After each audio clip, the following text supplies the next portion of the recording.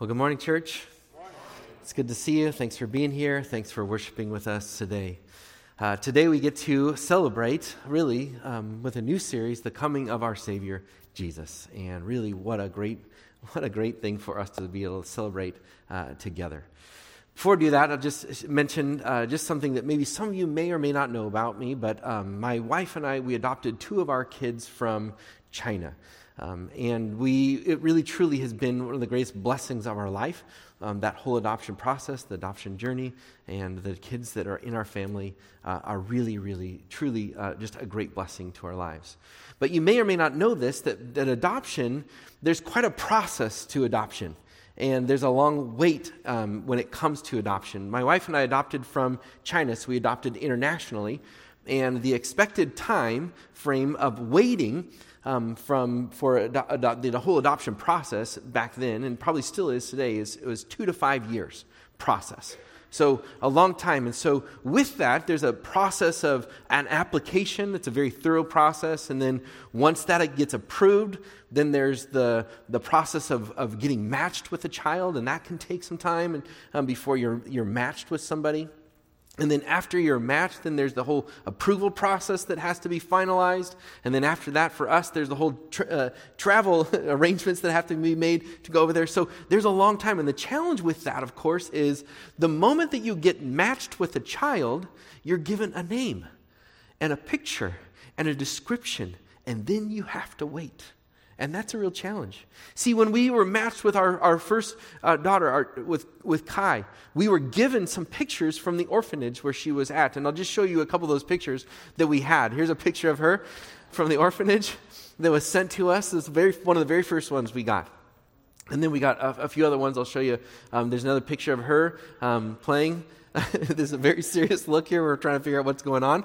But there's a few other here. There's one with her, one of the nannies at the orphanage there where she was at in China, and then another one of her just being there in their playroom. Lots of pictures taken there. Now, here's the deal. When we received these photos, what do you think we did with them? We cherished them. We studied them. We had whole narratives of like, what is she thinking, or what's going on, and we had all these things. But the problem with that is, one, we loved it, but the problem with it was we didn't really know what she was like. We had a picture of what she looked like, but we really wondered all the time, what is she like? What's her personality like? How does she interact with people? What makes her smile and laugh and what doesn't? What does she like to play with? What are her interests? We couldn't know all these things from a picture, a one-dimensional picture, just that. And so we could not wait to meet her in the flesh, where we can meet her in person. And eventually, after the course of time, and all the approvals go through and the travel process is made, we were able to fly over and meet her in China. And it was incredible. Incredible blessing, because now this little girl that we had a paragraph description of, a little bit of medical history, and a couple of pictures, we got to meet in person, in the flesh. We got to hold her. We got to embrace her. She's now part of our family, and it's a truly amazing thing. In fact, I brought a picture of her first Christmas with our other two kids, Jay and Renee, at the time. So this is a picture of her now in our home, in the flesh, in person. So fantastic, so amazing. It moves me even now thinking about it and seeing these pictures, how special it was to go from a picture to a person. What we get to do in this Christmas season is to celebrate the fact that Jesus came to be with us as a person. We get to celebrate the wonder of the incarnation. And the incarnation, it's a theological term, but right in the middle of this word incarnation is you hear the word carne. You know that word? It's a Latin word. It means flesh, meat. Some of you are carnivores, right? You like meat, substance. That's the whole concept, that God became man and he dwelt among us. Substance, the real thing. That God entered in is it's a wonderful thing. At Christmas time, we get to celebrate the fact that God came to be with us. And this is so good because it helps us understand who God is and what he's like, that he entered into humanity. The eternal God entered into time and space so that God could become comprehensible to us. It's a fantastic truth. And throughout your life, you're going to run into people who are going to tell you what they think God is like. It usually goes like this. You'll have a conversation with them, and they'll say something like, well, I've always thought God is like, and then they fill in the blank with some wacky idea, and you're like, okay. And rather than having to sort out what people think and what you're trying to figure out, here's the good news. We don't have to guess and wonder what God is like. We can know what God is like through the person of Jesus Christ. That's incredible. That we can know who he is. In fact, Jesus said this, anyone who has seen me has seen the Father. So Jesus, God becoming man, helps us understand who God is, what he's like, and what he came to do, ultimately to be our Savior. This is what we get to celebrate at Christmas time. And then this is what we're going to be celebrating in the course of this series. But in order for us to understand, again, the wonder of the incarnation, we have to begin with the fact that Jesus entered into history. And so that's what we're going to begin. The fact that Jesus entered into history.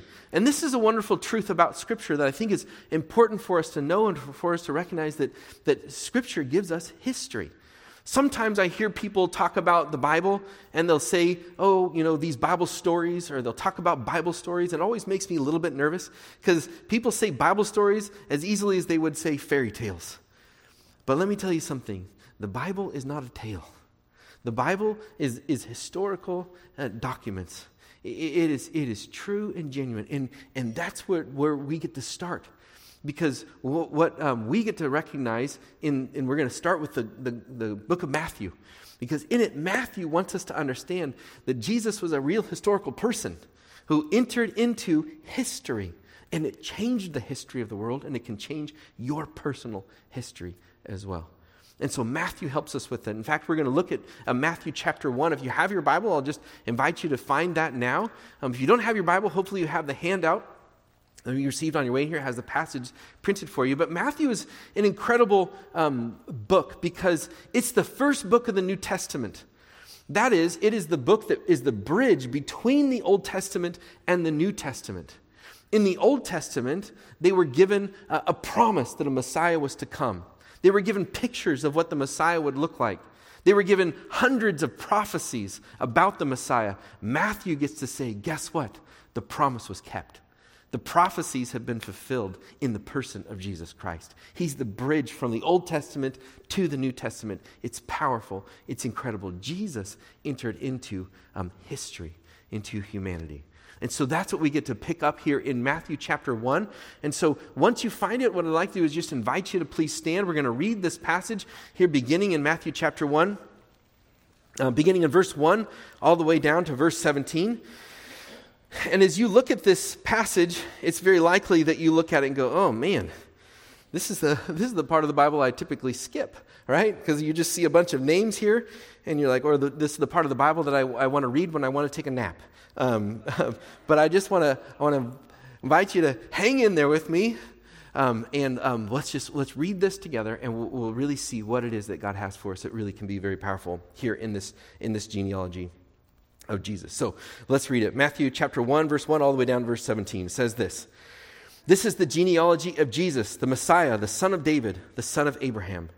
Abraham was the father of Isaac, Isaac the father of Jacob, Jacob the father of Judah and his brothers, Judah the father of Perez and Zerah, whose mother was Tamar, Perez the father of Hezron, Hezron the father of Ram, Ram the father of Amminadab, Amminadab the father of Amminadab the father of Nahshon, Nahshon the father of Salmon, Salmon the father of Boaz, whose mother was Rahab, Boaz the father of Obed, whose mother was Ruth, Obed the father of Jesse, and Jesse the father of King David. Okay, are you with me so far? Let's keep going. Part 2 here. David was the father of Solomon, whose mother had been Uriah's wife. Solomon, the father of Rehoboam, Rehoboam, the father of Abijah, Abijah, the father of Asa, Asa, the father of Jehoshaphat, Jehoshaphat, the father of Jehoram, Jehoram, the father of Uzziah, Uzziah, the father of Jotham, Jotham, the father of Ahaz, Ahaz, the father of Hezekiah, Hezekiah, the father of Manasseh, Manasseh, the father of Amon, Amon, the father of Josiah, and Josiah, the father of Jeconiah, and his brothers at the time of the exile to Babylon. After the exile to Babylon, Jeconiah was the father of Shealtiel, Shealtiel the father of Zerubbabel, Zerubbabel the father of Abihud, Abihud the father of Eliakim, Eliakim the father of Azor, Azor the father of Zadok, Zadok the father of Akim, Akim the father of Elihud, Elihud the father of Eleazar, Eleazar the father of Matan, Matan the father of Jacob, and Jacob the father of Joseph, the husband of Mary, and Mary was the mother of Jesus, who is called the Messiah. Thus there were 14 generations in all, from Abraham to David, 14 from David to the exile to Babylon, and 14 from the exile to the Messiah. Okay, if this doesn't put you in the Christmas mood, I don't know what will, right? Go ahead and have a seat. Okay, I realize there's a lot to take in there, and good job for sticking in it with me. And what I really want you to see is how helpful this genealogy can really be in understanding the great good news about Jesus Christ. But let me just begin with verse 1, and I'll just point out a few things as we go along. First of all, I'll start with this. In verse 1 of Matthew, this is the very beginning of this book. And so what I maybe want to just begin just for a moment with is begin with a comparison of the titles, how we, as a modern reader, look at the book of Matthew and title it, and how the original readers would have seen as the title of this book. And so for us, the modern reader today, as we look at the account that Matthew wrote, we title it, what do we title it? We title it Matthew. That's what we title it. This was the book that Matthew wrote. That's the title. Sometimes we use maybe a little bit longer term, the Gospel of Matthew, or the good news according to Matthew. The gospel basically just means good news, and so we might use that phrase. But we come to title this book, the book of Matthew, which is helpful actually, because it helps us understand that this was a real person who spent real time with a real Jesus, and he documents it. So he is one of 4 authorized biographies. This is one of 4 authorized biographies of Jesus. And so this is very, very helpful. It helps us understand this is a historical Jesus, historical document by a historical person who was with him at the time and wrote these things down. So this is helpful. The question that many people have, or you may have, is, but who is Matthew? And why is he important? And so let me just take a moment to talk a little bit about Matthew with you before we move on, because I think it'll, again, help you understand this passage and really the whole overall book of Matthew. Matthew doesn't actually tell us very much about himself in his own book. And when he does speak about himself, he usually talks about his own sinful past. But it's Mark and Luke that help us understand who Matthew is. And it's Mark and Luke that help us understand his original occupation and his original name. His original occupation, his original job was a tax collector. Mark and Luke help us understand that he was a tax collector. And tax collectors, as you know, in no part of human history have they been popular, have they? But in ancient Israel, they were especially despised. And they were especially despised in ancient Israel because tax collectors would work for the Roman government. That is, they were charged with taxing their neighbors, their Jewish brothers and sisters, and then give it to the Roman oppressors. And so they were not popular, not only because they were tax collectors, but because they were considered traitors. And the whole way that tax collectors were able to get their job is they would work out a scam with the Roman authorities, and so they were thieves. So not only were they tax collectors and traitors, they were thieves. And so they were despised. Rabbis would say, hey, you know what? They would say, don't even be near one, because if you're even near a tax collector, you would be polluted. That's how despised they were. And yet this is who he is and his job. So that's what we know about Levi and his job. But then we also know something about his name from Mark and Luke as well. That his original name was Levi. And the name Levi is actually a very honored Jewish name. The name Levi, all the priests would trace their lineage back to Levi in order to be a priest. And so it was a very honored Jewish name. But Matthew pretty much took this honored name, this Jewish name, and he threw it in the trash when he took on the job of being a tax collector. And so he disgraced this beautifully honored name. Now, when Matthew comes to know Christ, his name is changed, and it's Jesus who gives him the name Matthew. which means gift of God. And which is an amazing thing. Matthew never goes back to using Levi as a name. In fact, it's always Matthew going forward. Everyone calls him Matthew, there's a lesson in that too. That the lesson is this, that we find our true identity in Christ. And Matthew found his true identity in Jesus Christ, and it changed him. Matthew does speak about his calling, and when he first encounters Christ and chooses to, and he follows him. He speaks about it in Matthew chapter 9. If you want to read it later, Matthew talks about it. So Jesus goes to the tax collector's booth, and he goes right up to Matthew, and he says, "Come follow me." And Matthew responds, and he follows Jesus. What's remarkable is that Jesus goes to a tax collector's booth, which helps you understand and helps me understand, helps us understand that Jesus is seeking lost people. And Jesus is seeking people that others despise, others dismiss, that are marginalized, that are on the outside, that we think are too far from God. Jesus is seeking lost people. You need to hear that. I need to hear that. And Jesus calls Matthew, and Matthew responds.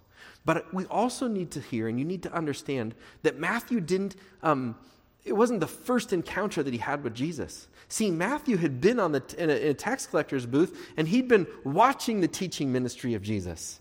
For months and months, he'd been hearing the teaching. He'd been witnessing what Jesus was doing. And so months and months and months go by, and then Jesus taps on his shoulder and says, "Come follow me." And I think this is important for us to get, because I know that many of you here would love it if Jesus came up to one of your family members and tapped them on the shoulder and said, "Come follow me." Right? You want that. You long for that. But here's what you need to know, that sometimes it may not happen immediately. For Matthew, it took months and months and months. And for many of you in your family, with your friendships, it's going to take time. There's a process. And I know that at this Christmas season, what we do is we gather together with family and friends, and we have Christmas parties, and it's your opportunity to show and share what Christmas is really all about. And I know that there's times you can be discouraged because you're thinking to yourself, man, this is the 19th year in a row that we've read the Christmas story, and Uncle Albert has never shown any interest. But you never know. This may be the year that Jesus taps Uncle Albert on the shoulder and he chooses to follow him. So stay at it. Don't give up. Many of you have invited friends to Christmas Eve service here at South Hills Church, and you've invited people before, and then afterwards you're disappointed because it just didn't seem to take with them. Guess what? Don't give up. Keep praying. Keep reaching, keep inviting. God, there's a process, and sometimes it may not, there's a process that God is going through, and sometimes it takes time for that moment where Jesus calls and they respond. So we don't give up. That's the story of Matthew. That's the story for many of you, and maybe for your friends and family as well. We don't give up, and Jesus doesn't give up. He's seeking the lost, and here we see Matthew respond. Now it's interesting, when Matthew responds to Jesus, he leaves everything behind, except for one thing that he takes with him. He takes with him his pen. Matthew takes with him his pen. And this is important because Matthew, as a tax collector, knew how to read and write. And you know what? Lots of people in that culture, in that time, did not know how to read and write. But Matthew, when he followed Jesus, brought his pen with him. And he used it to write the gospel account. He followed Jesus around and he started taking notes, what Jesus was saying, what Jesus was doing, and he started writing it down. And isn't it remarkable that Matthew, the tax collector, the traitor, the thief, becomes the gospel writer? Isn't that fantastic? Here's the truth with this as well. That God can redeem and take the very things in our past, the things that maybe we're ashamed of, and he can use it when we put it in his hands for his purposes and his glory. And he can change things. He can use who you are. He used Matthew's ability to write because he'd been cooking the books for a long time. You know, as an accountant, he's like, okay, but take careful notes. And all of a sudden, bang, wow, it's used for great eternal purposes. We saw that in the life of Moses, right? where God had been shaping Moses. Moses gets to the burning bush moment, and God says to Moses, "What's in your hand?" And he's like, "It's a shepherd's staff."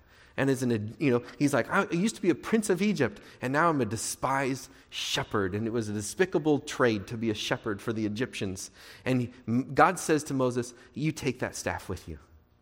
And that staff became the staff of God, a symbol that God was with him, that he had shaped him, that he was using the things in his life that he thought were shameful for God's purposes to shepherd and lead his people from slavery to freedom. This is what God does.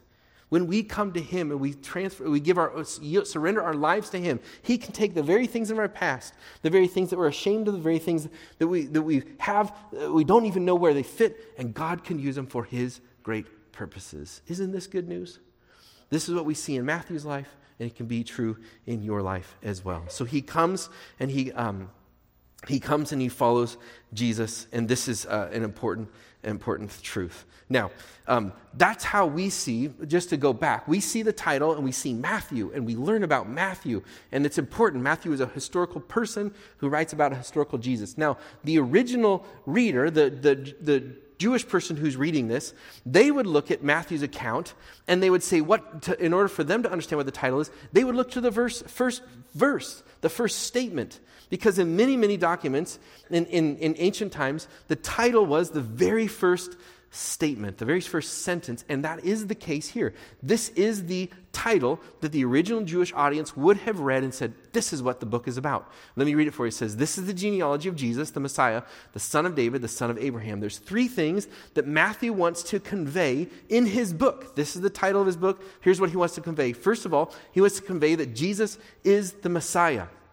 That Jesus is the Savior, the one who is to come, the one that's prophesied about. He is the one who is now here. And then not only that, he wants to convey that he's the son of David, that he's in the royal line of David. He's the king who's to be on the throne forever.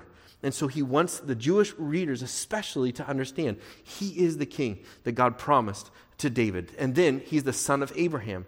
That is, he is the fulfillment of the promise that God made to Abraham, that from him would be a blessing and blessing to all nations. And so you see both parts, right? The king for the Jewish people, King David, but then you see that he's the promise fulfilled through Abraham, through all nations. And so we see that, and Matthew particularly wants us to understand the church for all people through faith in Christ. This is what the title of his book is all about, and it's so important for us to see.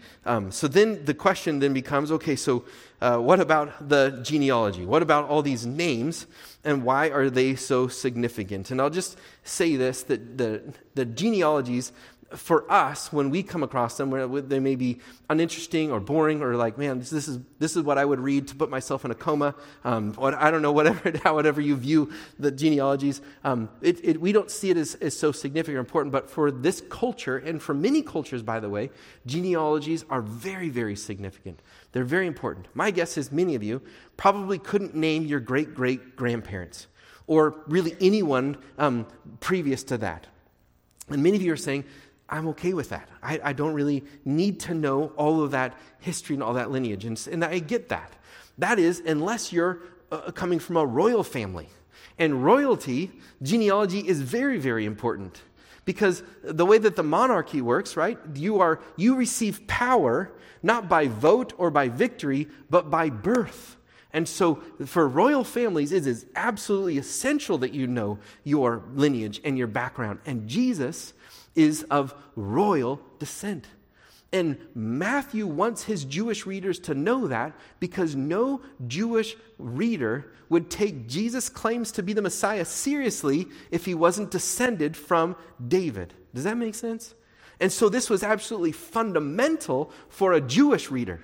This is the starting point. They wouldn't read further in the book about Jesus' great works and teachings if he's claiming to be Messiah, but not from the royal line.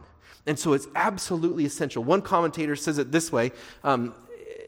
He says, it is important not to think that this is a waste of time. For many cultures, ancient and modern, and certainly in the Jewish world of Matthew's day, this genealogy was the equivalent of a roll of drums, a fanfare of trumpets, and a town crier calling for attention.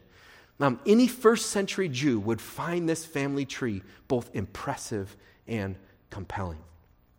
So Matthew says, listen, this Jesus is a real person. He has a real history. He's from the line of David, but not only that, he's the fulfillment of the promise that was given to Abraham. Oh, wow. So any skeptic who was a Jew, all of a sudden you have their ear. And so this is so important for him to get. Now, then we get to, of course, all the names of the genealogy. And there's a lot there. And I would love to be able to teach you about all the different names in this genealogy, all 42 of them, and just spend a few moments talking about each and every person, because there's so much to be learned from every single person there. But if I did that, we'd be done sometime by Christmas. And we'd no longer be friends, okay? So I'm not going to do that, but what I want to do is I want to kind of a jump ahead to verse 17 so you can kind of see the big picture of this genealogy and how Matthew formats it, because it's really, really important for us to see. So verse 17, jumping down, this is important. In verse 17 it says, thus there were 14 generations in all from Abraham to David, 14 from David to the exile to Babylon, and 14 from the exile to the Messiah. So there's 3 different parts that he breaks this genealogy into. 3 different parts of 14. So 14, 14, 14. You see that, don't you? And then what you see, and it's laid out for you in your Bible perhaps or on the handout, you see these 3 different sections, and I'll just highlight them for you. Verses 1 through 6, it's Abraham to David. And then 6 through 11, it's David to the exile. And then 12 through 16, it's the exile to Jesus, the Messiah. So Matthew breaks it down into 3 different parts. And within those 3 different parts, there's 14 generations. You're like, whoa, 3s and 14, and what's with all the numbers? Well, let me tell you, Matthew's a numbers guy, right? And he does this on purpose. And here's what I want you to do, and I just hang with me for a moment, because I want you to see how helpful Matthew is and what he's trying to do. Matthew wants his Jewish audience, again, to know that Jesus is descended from the line of David, but he also wants to equip the Jewish readers to be able to talk with their friends and be able to say to them, guess what? This is the son of David. Jesus is the son of David. Let me tell you his genealogy and demonstrate it to you, prove you, give you documented proof that Jesus is in that royal line. But if you may recall, and it's not hard to think about, they are much more of an oral culture back then, right? They don't have digital, web pages that we can go to that has it all listed out for us, or a smartphone that we can have there's the genealogy, I can whip it right up. They don't have as many books as we have. There are books, but not like we have books. And so this isn't something that they can just access immediately. So what they have to do is they have to memorize it. They have to put lots of information into their brain, and they have to memorize it if they're going to be able to give defense to their friends about Jesus, that he is the son of David. And so they have to put all this stuff in their head. And Matthew wants to help them with that. And so he comes up with a way to help them remember the genealogy of Jesus. So he puts it in 14s and groups of 3s. So it helps them. And he uses the name David, by the way, as a kind of a numeric a memorization point to help them with this genealogy. And this is where it gets interesting. So just hang with me for a moment. Matthew uses David, and the reason why I say he uses the name David is because in the Hebrew language, they don't have numeric symbols. They have an alphabet, A, B, C, Aleph, Bet, Gimel, Daleth. They have their alphabet, but they don't have a numeric symbol like we do in our English language. We borrowed from the Arabic. We have numeric symbols and an alphabet. They don't. So what they would do, and many languages don't, so what they would do is they would put a numeric value to the alphabet. So A becomes 1, B becomes 2, C becomes 3. You guys are smart. That's how they would do it. Then that's how they would use numbers. So Matthew is a numbers guy. He's like, I want to help you remember the genealogy and know that you got these, can put it to memory and put it to use. So I'm going to key it off of David. Jesus is the son of David. And so he uses David as the number, the go off. So David, this is how, if you were to transliterate David from Hebrew to English, it would really come down to three consonants. They didn't have vowels that they used, so it would be Daleth, Vav, Daleth. And then the numeric value to the alphabet here would be 4 plus 6 plus 4, which equals 14. So Matthew is saying, okay, 14 generations. We're using David numerically to help you remember, so you can go, okay, 3 sets of 14. I've got all 14. I've got all 14. I've got all 14. And it helps them with the memory. You're thinking to yourself, what kind of a sick mind comes up with a system like this, right? Let me tell you, a tax collector, okay?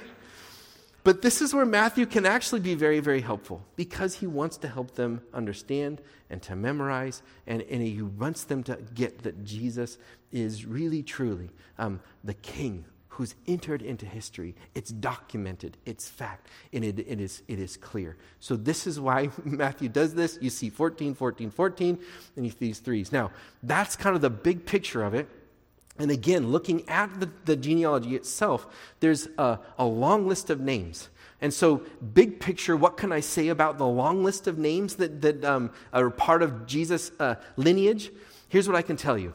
That they are probably one of the best documented, sinful, rebellious, broken people documented. That's part of Jesus' lineage. That's what I want you to see, all of them. With a few exceptions, pretty much a bunch of broken, messed up people. That's part of Jesus' history, his lineage, and yet Jesus claims them for himself.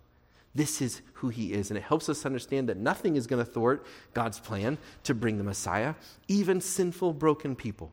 And it's filled with them. And so what I would like to do, instead of going through all the different names, which I'd love to do, but again, we wouldn't be friends probably at the end of that time, let me just highlight a few of the ones that are most startling, the ones that would stand out, that people, when they're reading about Jesus and they're looking at his lineage, would be like, whoa, I can't believe this is in here. So let me just show you them. And I'll focus for a moment on the women, because they truly would have been the most startling names to be found in a genealogy. They would not be found in other people's genealogies at this time. But Jesus includes them. Matthew includes women in his genealogy, which is absolutely stunning. And it's stunning because of the low view that the culture had of women at that time. In fact, the Jewish male rabbi would, a devout Jewish male, would pray a number 18 prayers a day, a number of prayers, like a set number of prayers. And right in the middle of it was a prayer that was this: God, I thank you that I am not a Gentile, a slave, or a woman, because I could not bear to be one of these things. Do you hear that low view of women? That's the low view of women in this culture. And yet Jesus proudly says, I've got women a part of my genealogy. And it really stands out. And it's remarkable, not just that there's women in the genealogy that he places there front and center that would just startle people, but it's who he highlights in the genealogy that's important for us to see too. So if you're a note taker, you want to write this down, you just kind of just highlight the different women that you can see. So in verse 3, you see the first one, you see Tamar. Tamar you can read about in Genesis 38. And it's a story, really, of a woman who seduces her father-in-law. And it's really a messy story. You can read about it on your own time. I don't have time to describe it and go into it, but it is a messy story. And it's really would be shocking to say, okay, well, this is part of the lineage of Jesus. Tamar is listed. But if that's not shocking enough, then we see another name that I want you to highlight. Verse 5, you see Rahab. Rahab, you read about in Joshua chapter 2, she's the notorious prostitute. And so here Jesus has in his family line a prostitute. And normally when someone has a profession or a background or history that's like, oh, that's kind of like, that's sort of shady, we want to downplay it or hide it, don't we? I mean, how many of you at your family gatherings talk about great-great-grandma who was the prostitute, right? You probably don't or wouldn't do that. But here Jesus says front and center, hey, there's part of my family line. I claim Rahab. Then right in the same verse, we have the name Ruth. Ruth, we know in Ruth chapter 1, was a Moabite. So Moabites were really a cursed people. That there was you can read about it in Deuteronomy 23, I think verse 2 or 3, but there's a statement there where The Moabite people were not allowed to enter into the assembly of God for 10 generations because they were cursed and banned. So that's where she's coming from. And then there's another woman that you'll see in verse 6, kind of there at the bottom there. It's Uriah's wife. It says David was the father of Solomon, whose mother had been Uriah's wife. And it's interesting, they don't give her name. Her name is Bathsheba, but they say Uriah's wife. And that's interesting because I think there's a message there in that as well, right? That before she was David's wife, she was Uriah's wife, Bathsheba. And the story, as you may know, is that David committed adultery with Bathsheba. In order to cover up, he plotted to have her husband Uriah killed. She becomes complicit in murder and is a traitor to the country. Other than that, she's great, right? So this is part of another shocking name in the history and the lineage of Jesus. And what I want you to see is not just that their name's shocking, but that 3 of the 4 of them are outside of the promises that was given to God's people. That is, Tamar was a Canaanite, Rahab was Jerichoite, and Ruth was a Moabite. So they're outside of the kind of the Israelite people and the promise that was given there, which is a message, of course, in and of itself, that God is interested in all people, all nations, that he's come to be a blessing, to be the Savior of the whole world, not just the Jewish people. But what you see here is you see barrier and barrier and barrier fall down with Jesus coming. When Jesus came, the walls become to crumble down. The barrier, the great barrier of the Old Testament, which is the Jewish versus non-Jewish, Jew versus Gentile, but when Jesus comes, the barrier, that wall falls down. Anyone can come. When Jesus came, there's this great distinction between male and female. When Jesus came, the wall comes down, the barrier. You know what? You're equal. There's value. Women have value. He elevates them. He's proudly putting them in his lineage and putting it up front. And interestingly, he could have put other women there too. He could have put, Rebecca or Rachel or Sarah or Leah, all Jewish people, all maybe, had their own challenges, but, shining, maybe a little more shining compared to some of the other ones. But this is where Jesus' heart is. He's for people, for broken, sinful people like you and me. This whole list in his genealogy, by the way, is filled with broken people. And listen, I just say this. If Jesus is willing to claim that as his history and his lineage, guess what? He's willing to claim you and your history and your baggage with it. Isn't that amazing? Isn't that good news? If he's willing to claim that, he's willing to claim you and me, that we can be his spiritual children. And he's not afraid to step in to messy, broken lives. That's who Jesus is. It's great. It's an amazing thing. Now, the last woman that I'll show you is Mary. In verse 16, it says this, and Jacob, the father of Joseph, the husband of Mary, and Mary was the mother of Jesus, who is called the Messiah. So it says this, Joseph was the husband of Mary. So they're married. Joseph is Mary's husband. That's clear. But when it comes to Jesus' parents, it's only Mary that's listed. Mary was the mother of Jesus, which points to the mystery of the virgin birth. And it truly is a mystery, but what's clear here is that it was God entering into humanity through Mary, through this virgin birth, and Jesus claiming all deity and humanity at the same time. And with this humanity, he takes on all of our frailty, all of the issues we have as in our humanness, and yet he did not sin. He did not sin. So he breaks down this other barrier, this final barrier, because God became Jesus, who lived a sinless life and died on the cross for our sins. That is, he paid the penalty for our sin. He paid a price that we couldn't pay because he lived the life that we couldn't live.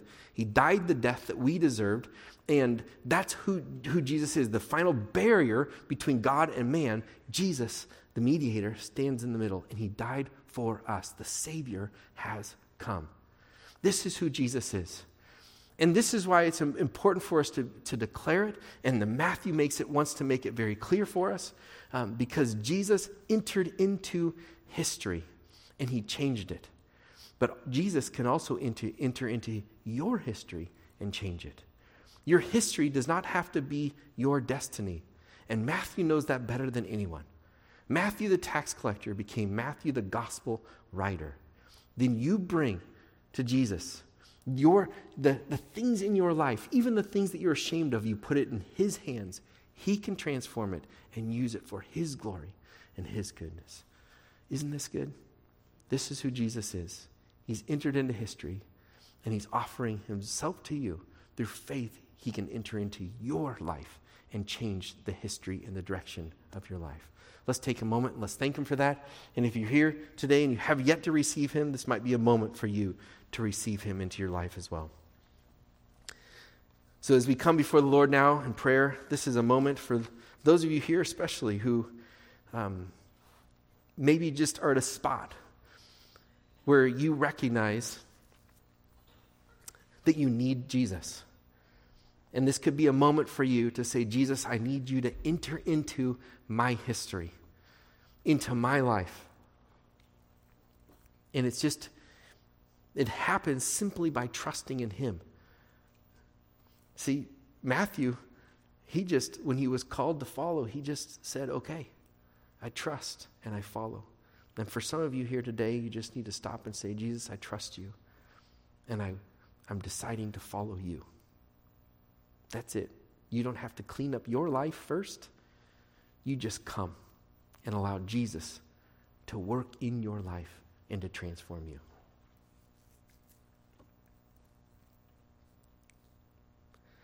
For others of you here, perhaps you've at some point placed your faith in Christ, but you're at a spot now where your history is overwhelming you. The things in your life, the brokenness, the mess, it's like a big weight that you're carrying around with you, and it's there and you still feel it. This could be a moment for you to say, Jesus, I need to hand this over to you. My history, my brokenness, my shame, and ask you to redeem it. Ask you for your forgiveness, for grace and freedom. You pray that prayer, he'll respond. God, we want to just say thank you for entering into humanity, entering into history. And because of who you are and what you've done, you've changed the course of history. And through faith in you and who you are, you can change our history. Thank you that our history does not have to define our destiny because of you and you alone. And so, Lord, we just thank you for that. And we ask that you would work in our lives and the lives of those around us who we love and we want to see turn to you as well, God. We pray this in your name. Amen.